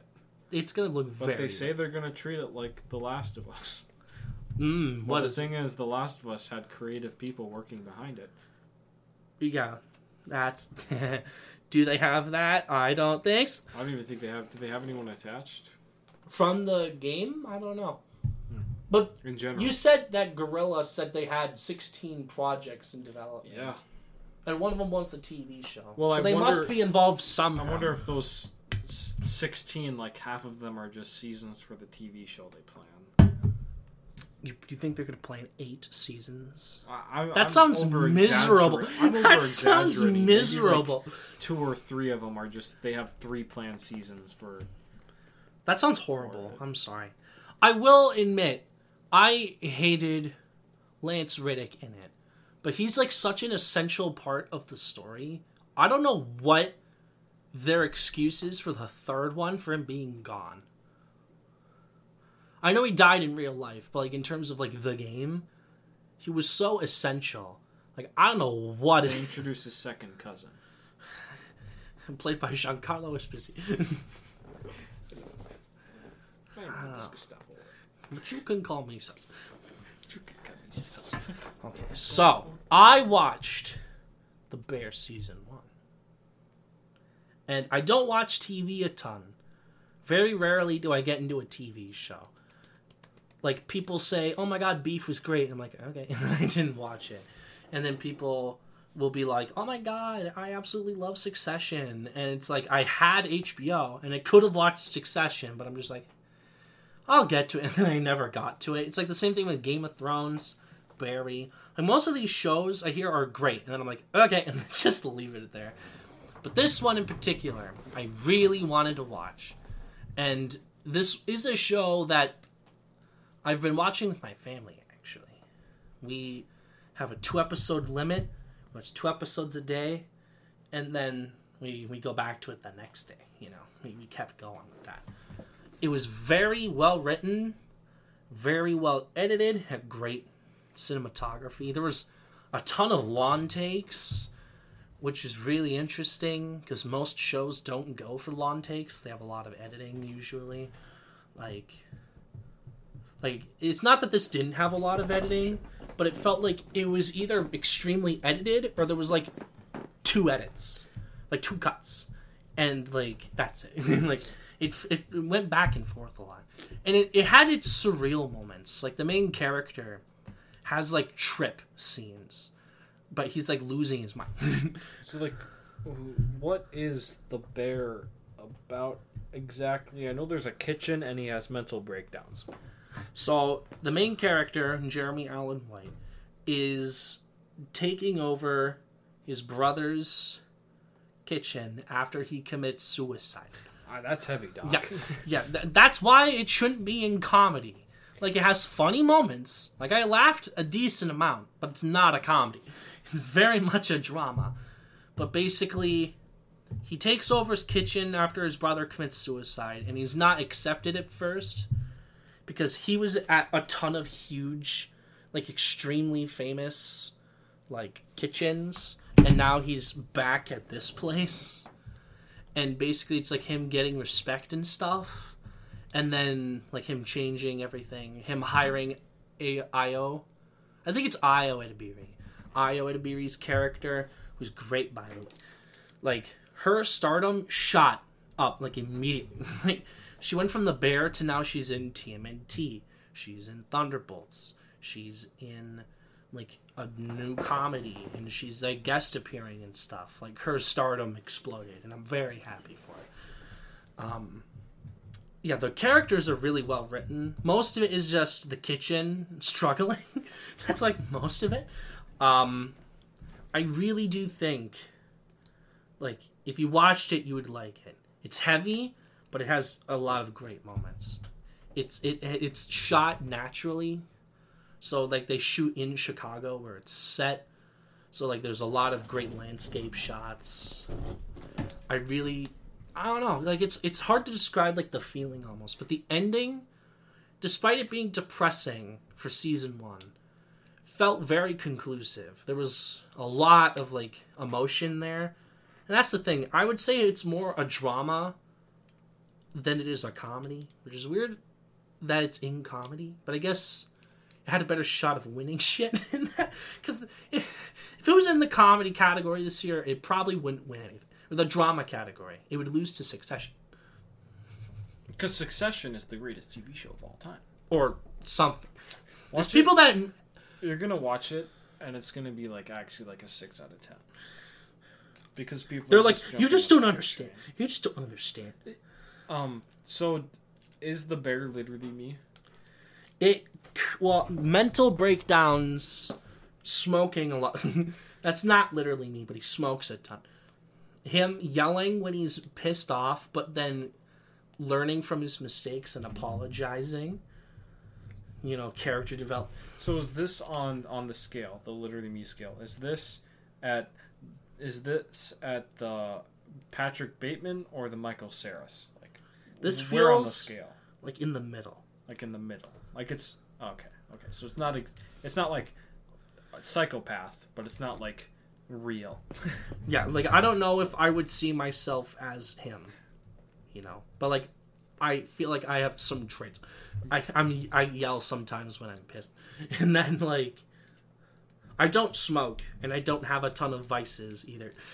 Like, but it's funny to say that you're literally it's sometimes kind of. I literally drink. I'm literally an alcoholic. No, that's not true. It's just about him cooking in the kitchen. Well, I'd watch that. I'd watch a show about that. If it's literally just people having mental breakdowns in a kitchen, I'd watch that. That's majority of it. There is, like, family dynamics. Oh. Because now you're lost. No, because it's about his family, because his brother died. Yeah. You know. And the effects that probably caused. Yeah, and like, he has a sister, and... Okay, so the sister's husband, or I guess his brother-in-law, is very funny in the show. He's the comedic relief. It's sort of just like problems show up in the kitchen, and them trying to solve it, but it's going very poorly. And that's majority. It's very tense. Like, the first 2 episodes are stressful as fuck. Episode 7 is like a lawn take. It's like a 20-minute lawn take. They probably had a cut somewhere. Or a couple of cuts, probably. But, like, it looks like it's a 20-minute lawn take. And it's so good. Lawn takes would work really well for just a small setting like the kitchen. Because, like, they're going between characters. Like, there's side characters that are really interesting. Like, there's a woman that's been in the kitchen for, like, 20 years or more. And, like, her coming to respect the new way that, like, the system is set up. And her, like, embracing new ways of cooking. It's a pretty nice arc. Because she goes from being an asshole to the new lady to being, like, a helper of the new lady. Like, there's a guy that makes cakes. He loves bakery stuff, but how, like, he gets tunnel vision and sort of him trying to, like, deal with, you know, this baker guy is literally, like, he wants to make something perfect, but he doesn't get his work done, and he gets tunnel vision on the stuff that he would rather do than the stuff that he's supposed to do. This would make a good Office-like TV show. I don't know about that. Just people in the kitchen? Well, it's also a tiny bit outside the kitchen. Like, there's some people's apartments or, like, back alleys. But I don't know. It's so well written. They feel like real people. And I know that's, like, cringe to say. No. Because it makes it feel like they're real people. Like, sometimes TV shows, you feel like they're like an archetype almost. Like, Joel, I would say, is human. Like, you would probably feel human. But at the start, he's kind of an archetype of, like, old, grizzled, doesn't give a shit anymore guy. Yeah, old Western guy. Bro. Old Western bro who is very stoic and opens up emotionally towards a little girl. Logan. Logan. Huh. Based. Huh. Did Logan steal from the last of? No, I just feel like it's just a trope now. Well, that's true. Like, I haven't seen Succession, but, like, of the clips I've seen, I'm probably just imprinting. But it's like, there's cocky young guy. There's stern mentor guy. There's old grumpy asshole. You know, like, I feel like I kind of see character types. It's probably more than that. I'm not saying it's just that. I haven't seen it. And plus, I'm going to be honest, I don't like... what's his face? That guy who always makes animation videos. Schafferlius. Oh, Schaeferless? Yeah. You don't like him? Like, I think he's funny sometimes, but sometimes he comes off as too pretentious, in my opinion. Pretentious?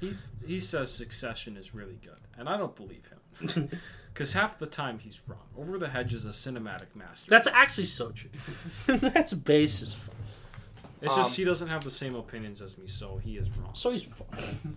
He's kind of an asshole. But, like, there's some people say so many good things about Succession, but I feel like I'll watch it and I'll just be like, this is a snooze fest. And I do want to watch The Bear, and I want to watch Barry too.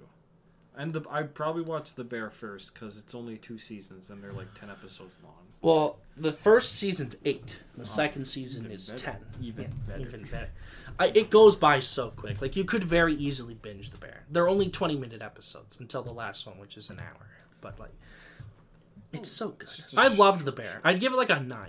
My only complaints are that sometimes the main character isn't in the episode a ton because it, like, focuses on other things. But I feel like I don't see it as an ensemble piece. And maybe it is, but I feel like he's the main character.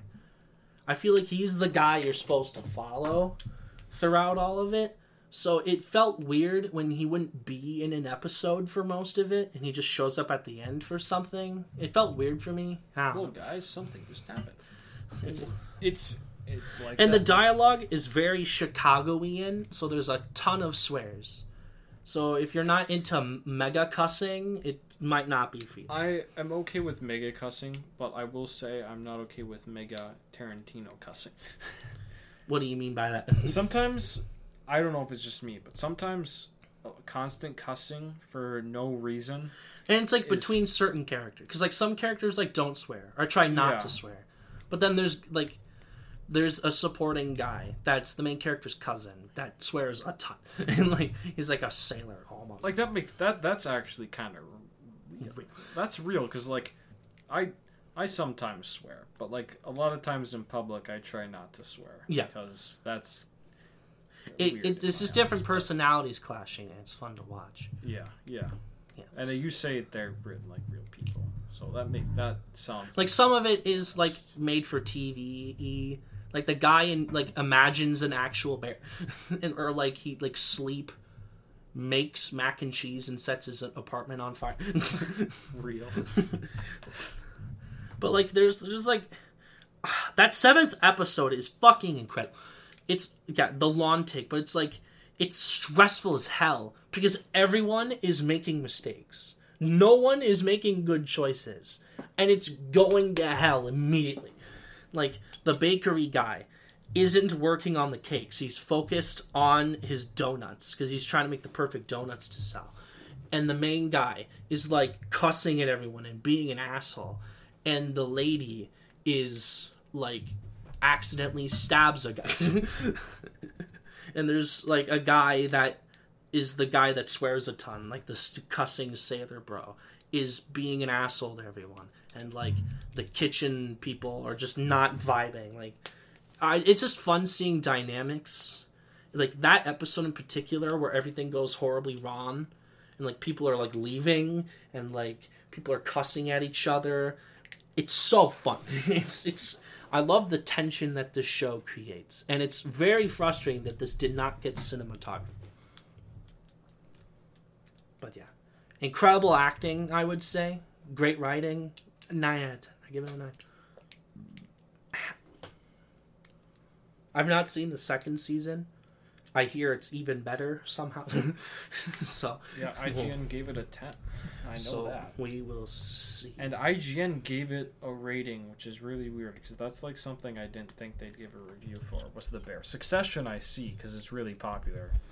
But the Bear, it's not as popular as like other shows, but like it is popular. Yeah, it's popular because a lot of people talk about it. Because IGN does their reviews, they talked about it where they try and figure out what's going to be the most popular, and then they're like, we're going to do a review on that. So They don't do everything. But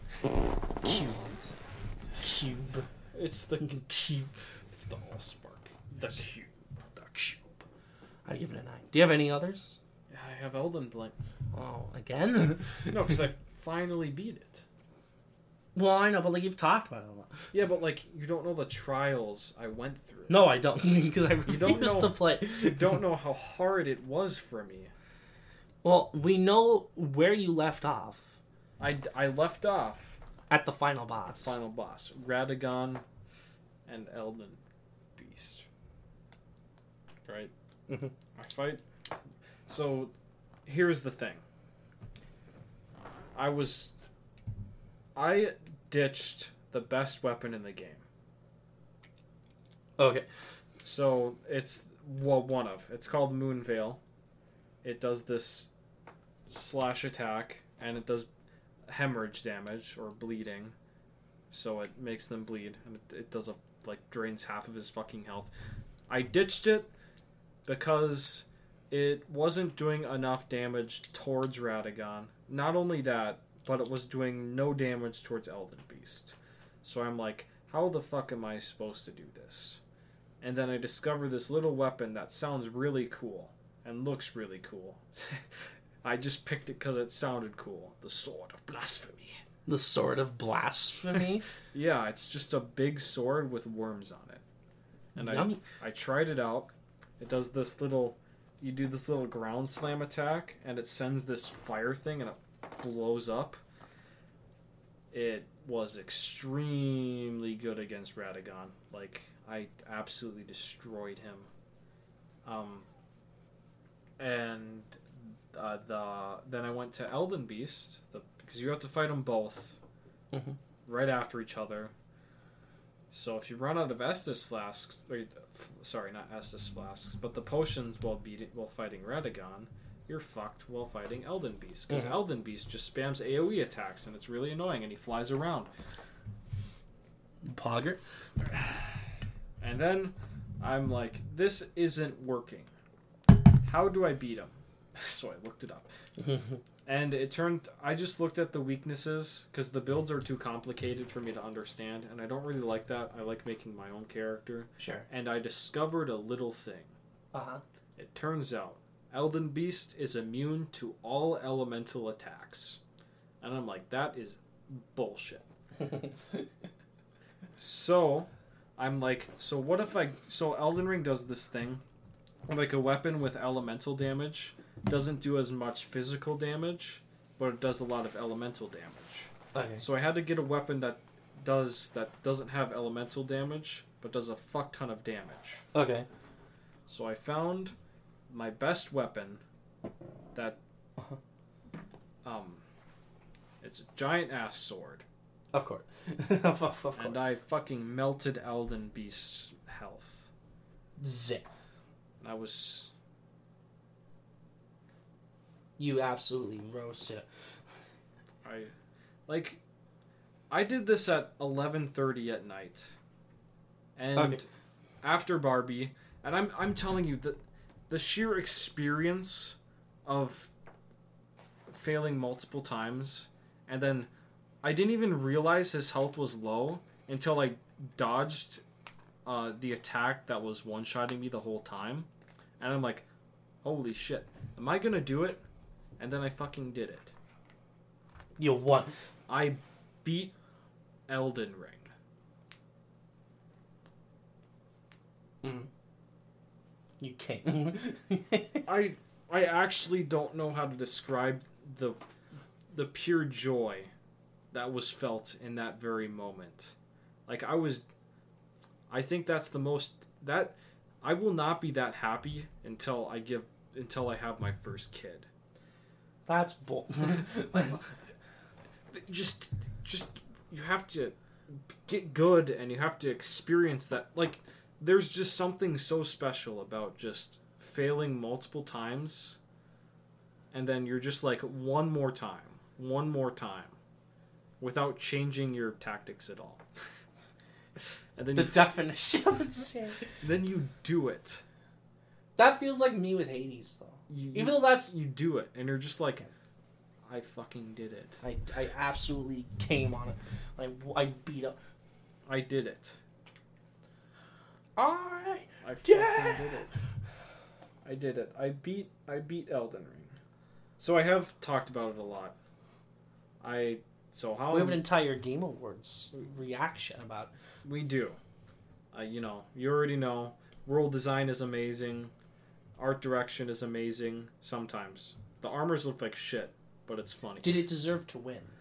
I think this is Game of the Decade. You. Already. Maybe there's going to be a better game. But I do think this... So Breath of the Wild is a heavy inspiration for this game. But I think it succeeds where Breath of the Wild doesn't because it's an RPG. Because Breath of the Wild, after you explore everything, there's nothing else to explore. That's what turned me away from Tears of the Kingdom. Did you finish that? No, I didn't. Not yet. Maybe in another 2 years. But Elden Ring, since there's the RPG, you can just play it in different ways. I'm going to do a magic playthrough next. I'll see you in another year. I was going to say, you just beat it. It took you over a year. I'll see you in another year. Maybe I'll do... Well, I mean, the DLC isn't coming out until late next year. Okay. I wanted to play it now. Fires of Rubicon is coming out next. That is nothing. That's nothing like it. There is an interesting story behind the story, though. So the game director, I don't know if you knew this at all, but the game director, the reason why the Dark Souls games and the Bloodborne games are so vague is because growing up, when he read English books, he didn't understand what was going on, so he just bridged the gaps in between his head. So, because, he can't read that much English. So that's what he used as inspiration. That's what inspired him to do this. Which I think is really interesting because I don't want to get into the lore, but none of it makes any fucking sense. This person's that person's cousin, but they're like an Empyrean, but an Empyrean can only be born if the god gives birth to it by themselves, but like they're adopted. So like, what god gave birth to that person? Is there a god we don't know about? That's a lot of work. That's a lot of words. And then there's trapping people in space and time so people can't die in the world, which explains why you come back to life every single time you die. But also the bosses are still alive until you kill the third final boss because he holds the rune of death. That's confusing. Anyways, the only thing I want to talk about is the bosses. Okay. I'm just gonna give them a little rating, talk about them for a little bit. Every single one? Just the mainline bosses that I fought, not all 300. Okay. You're aware of Margit, the Fellowman, the first boss. Margit. I think he's an S tier. Okay. I think a lot of people die to him because they suck at the game, but you fight him twice, and his lore is really interesting. His moveset is very easy to dodge, and they spice things up a lot in the second fight. Godric the Grafted is a C tier. He's really easy. His lore is boring. He's just generic, I'm evil king. Red Wolf of Radagon is just a big wolf. D tier. Renala, Queen of the Full Moon, is a tough boss until you memorize her attack patterns, and then she's really easy. Her lore is that she has babies with Radahn, and then he cheats on her, and she's sad and depressed. Damn. D tier. Damn, they're having domestics in the game. Rykard, Lord of Blasphemy, is just a giant worm. I don't know if you've seen him, but he's just a cinematic boss, so he's really easy. Because they literally just give you a weapon to kill him. It's Star Scourge Radahn. I didn't beat him in his prime when he was like murdering people, but I did beat him when he was nerfed because he was too hard, I guess, for people. Skill issue. Skill issue. But I love the moment where like everyone you've met across your journey is fucking charging at him, and you're charging at him. They're getting picked off one by one. Just guts flying out everywhere, and you're just like, ah! Then does the meteor and melts everyone else. There is a guy, though. His name is Patches. He appears in every single From Software game. He's like the sneaky thief. So what he does is when he joins your world, or whatever you want to call it, and then as soon as the boss starts and he spawns in, you get the message. Patches left the world. He's just like, nope. Nope. I'm good. I accidentally killed him. Yeah, we don't. That one. Yeah, that one's just a. Yeah, then we're good. Fire Giant is a D tier. You hit his legs. Cool. Godskin Duo. Fuck this boss. But the music slaps. B tier. B tier. Malekith the Black Blade. This is like a giant crazy guy on like his hind legs, and he hops to pillar. People say he's really hard, but I had a really easy time with him. His lore is really cool, and I think his boss fight is really interesting with his moveset. I think he's A tier. Okay. Sir Gideon. I hate this boss. B tier. Okay. Wait, B tier? Godfrey, First Elden Lord, the guy with the lion on his back. This guy's Oh, yeah. S tier. He does the funny wrestling move. Okay. Radagon is a good spectacle boss, but I think he's a poor final boss. Okay. I think he's C tier. Elden Beast can fuck off. This boss is not good because it's annoying, if you know what I mean. Okay. Well, it just takes forever. Because he flies around the map, and the map is big, right? The little area is big. Mm-hmm. He just flies around. And if you don't have enough endurance, he'll just melt your health away because of his stupid AoE attacks. So, Okay. you kind of have to, like, run towards him. But then he kills you because of his AoE attacks. And he's immune to everything. So he's just more of annoying. Like, he's easy, it's just he's annoying. Okay. So, That's pretty cool. That's pretty cool. Elden Bling. I beat Elden Ring with a giant sword instead of using the OP methods those Elden Ring YouTubers use. Okay, guys, here's what you have to do. You have to get to level 90 No. to beat the third boss. Uh-huh. Here's the thing. You have to get to level 90. You have to get 80 strength. You have to get 60 magic. You have to get 60 intelligence to use this one spell that will absolutely destroy. Does that much damage. I'm okay. I'm okay. I'm actually good. Oh, okay. I don't need that kind of stuff. What would you rate it?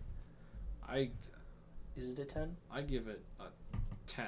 I knew it as soon as I got really not even that far into it. Sure. There are issues with the final bits of the game because like there's not as much to do because after you explore everything, there's not much to do late stage, but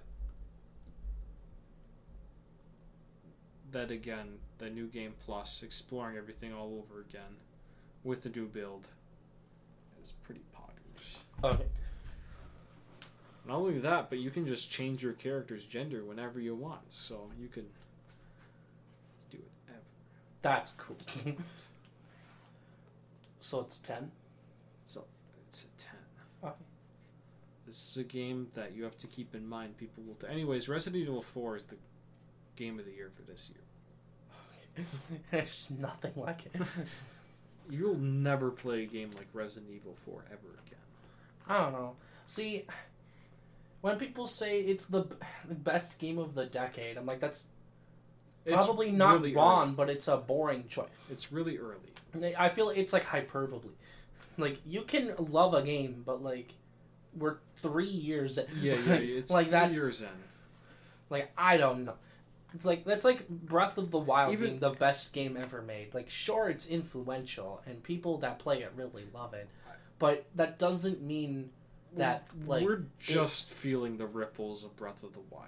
So I think it's too early to call it The the game greatest ever game made. ever made. It beats Tetris, and that's cringe. Like, if you think about That's it, cringe. Tetris was really the greatest game of all time because that had licensing issues. It has funny. Like, you have to give a game time to be considered a Hall of Famer. Like, when they put Red Dead 2, and it's been out for 5 years, like, that's cringe.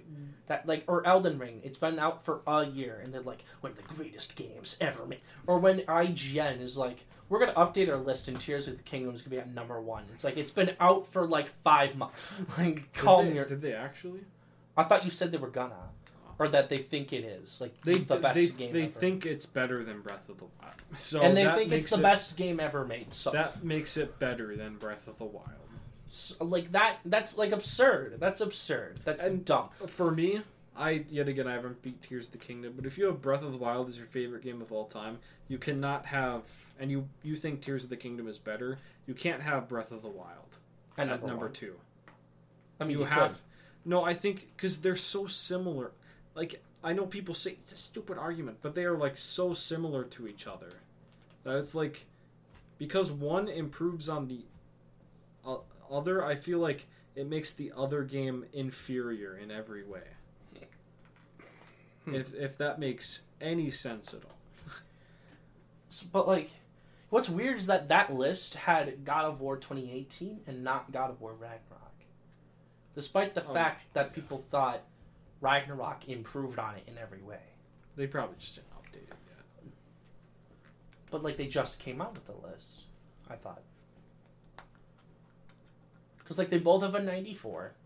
They both won a ton of awards. And, like, if they thought that God of War Ragnarok improved on the gameplay in every way, and, like, the story was spectacular, I feel like they would put it somewhere at the top, right?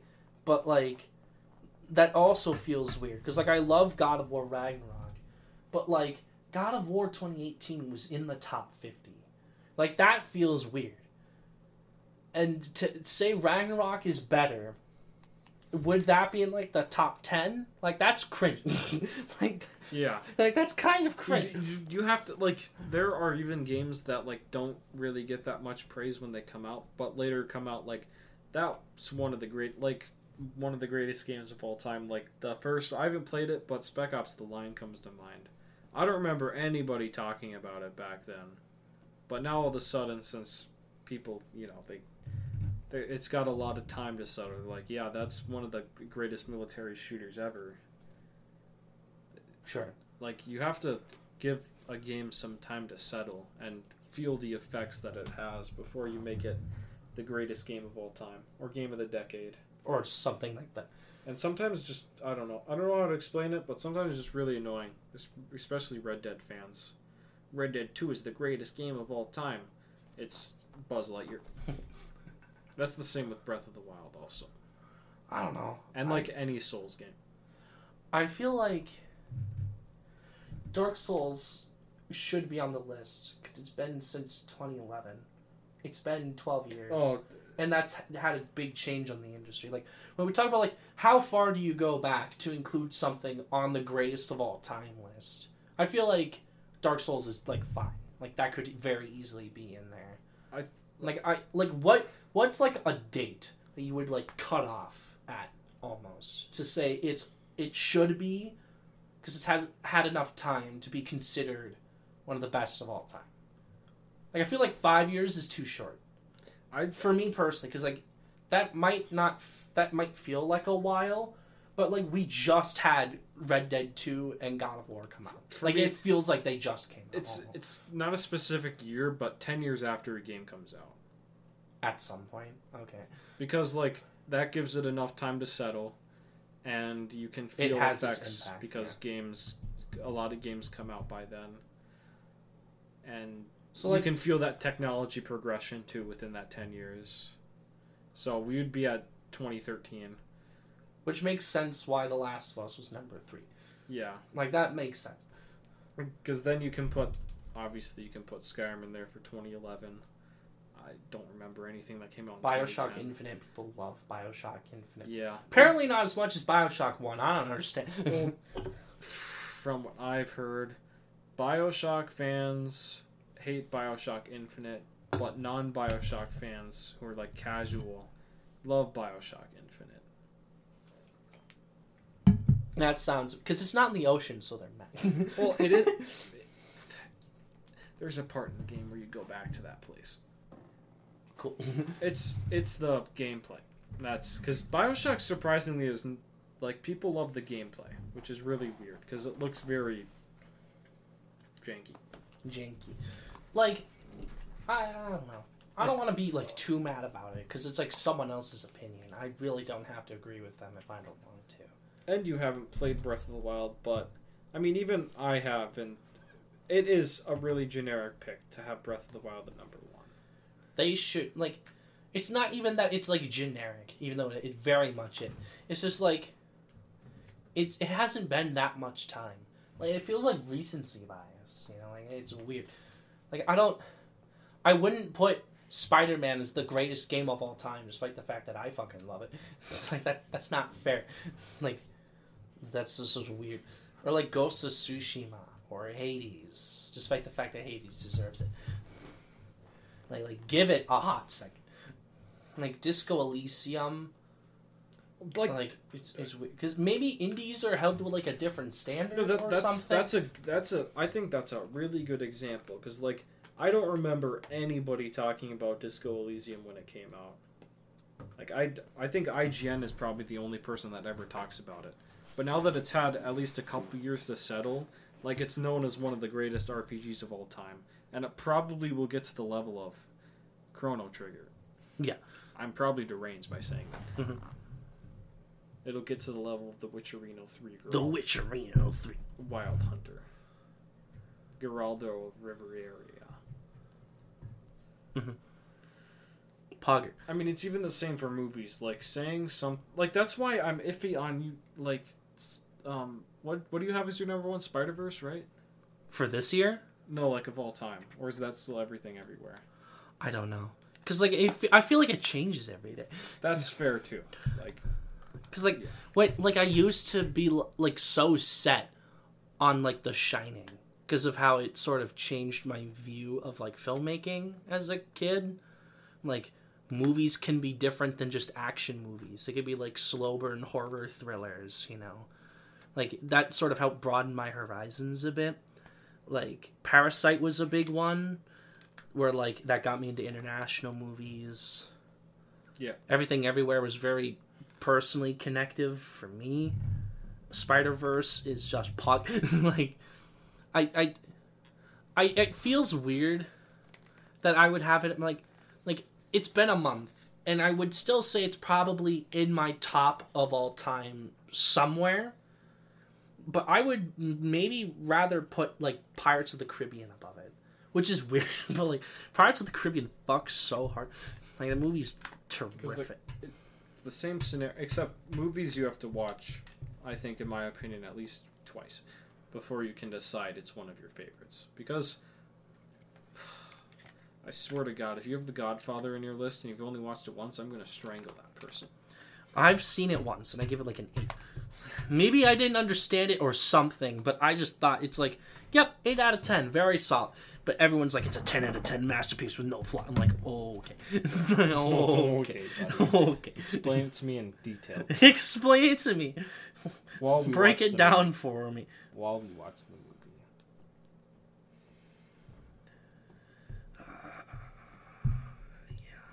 movie. Anywho. It's the greatest, it's the best game of the decade. It's 2022. Yeah. Anywho, maybe I'm just talking out of my ass. No, it's fair to say that. Except for Resident Evil 4. That is probably the game of the decade. I'm telling you, you have to play Resident Evil 4. It's actually so It's so pocket. It's so good. Like Resident Evil 4. Like what? Resident Evil 4 is actually a better game than Elden Ring. Don't at me. Two completely different genres of game that are going for different tones. Like, I understand why people would compare games, but also, like, there's, like, no point. Like, have you seen the videos of people comparing Red Dead 2 to, like God of War Ragnarok? There was one that went viral of someone comparing the graphics, like, of Arthur throwing an axe in the snow, just like Kratos does. And it, like, looks better, like, okay, the snow effects are better in Red Dead 2. Doesn't mean it's a better game overall than God of War Ragnarok. Because it's not.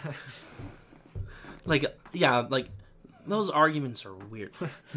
Like, there's more to it than that. Like, obviously you can compare. And one is hyper-realism, but has, like, a different art direction. Because it's, like, more Norse, and everything is more, like muted color palette, while everything in, like, Red Dead is, like, very colorful, despite sometimes there being, like, fog or whatever. One game focuses really heavily on realism, and one focuses really heavily on narrative and gameplay. Like, you can compare the stories. Now, which one has the Game of the Year win? Red Dead. Which one's the Game of the Year win? Red Dead. Yeah. Wow. I still can't believe it didn't win. That's fucking crazy, man. I feel like, I don't know. Red Dead 2 just feels like weird. Like, I like the game a lot. It just, I don't know. Red Dead fans are weird. Or, like, Rockstar fans are very weird. That's what turns me off from Red Dead 2 is also the fans. That and the level design fucking sucks. Oh, something goes wrong again? You have to shoot someone for the 900 billionth time? Shoot your way out. Except it's funny in GTA because that's what the whole game is about. Because it's a deconstruction of America. It's through the eyes of a UK guy. UK guy. The United Kingdom dissecting America and what they think of us. And politics. And our politics. Their view is that we are fucking stupid. That's big. Alright, so, fuck. I have a question for you. We probably only have enough time for one. Do you want to do it the year at the Oscars, or do you want to do a Blade reboot that you had mentioned before? Man. And we'll do the other one next week because we don't have anything planned. We should just do neither. Neither? Yeah. Damn. And save it for next week. Both of them? Yeah. Yeah. Interesting. Because I'm not going to do much this week, to be honest. So, like, what am I going to do? Watch Barbie 4 times? Yeah. Yeah. Says that so casual. Yeah, I'm watch Plus, Barbie like, 4 times. it's 11:30. And I feel like I'll fall asleep at either one of them. That's fair. Or just disassociate. Just like, oh, okay. Either one, like, yeah, Blade. Blade. So Blade, Wesley. And we just did I feel like we just did the Spider-Man one, so I think at least give it another week before we do Okay. Blade. That's fair. All right. Because I do like to take some breaks in between those. We did have breaks. We did. It's several breaks. Anywho, you can do the This outro. man, that DC Chili Marty 69 on Twitter, the real Chill Mart on Instagram, YouTube is Chill Mart Podcast, and Chill Mart on Spotify.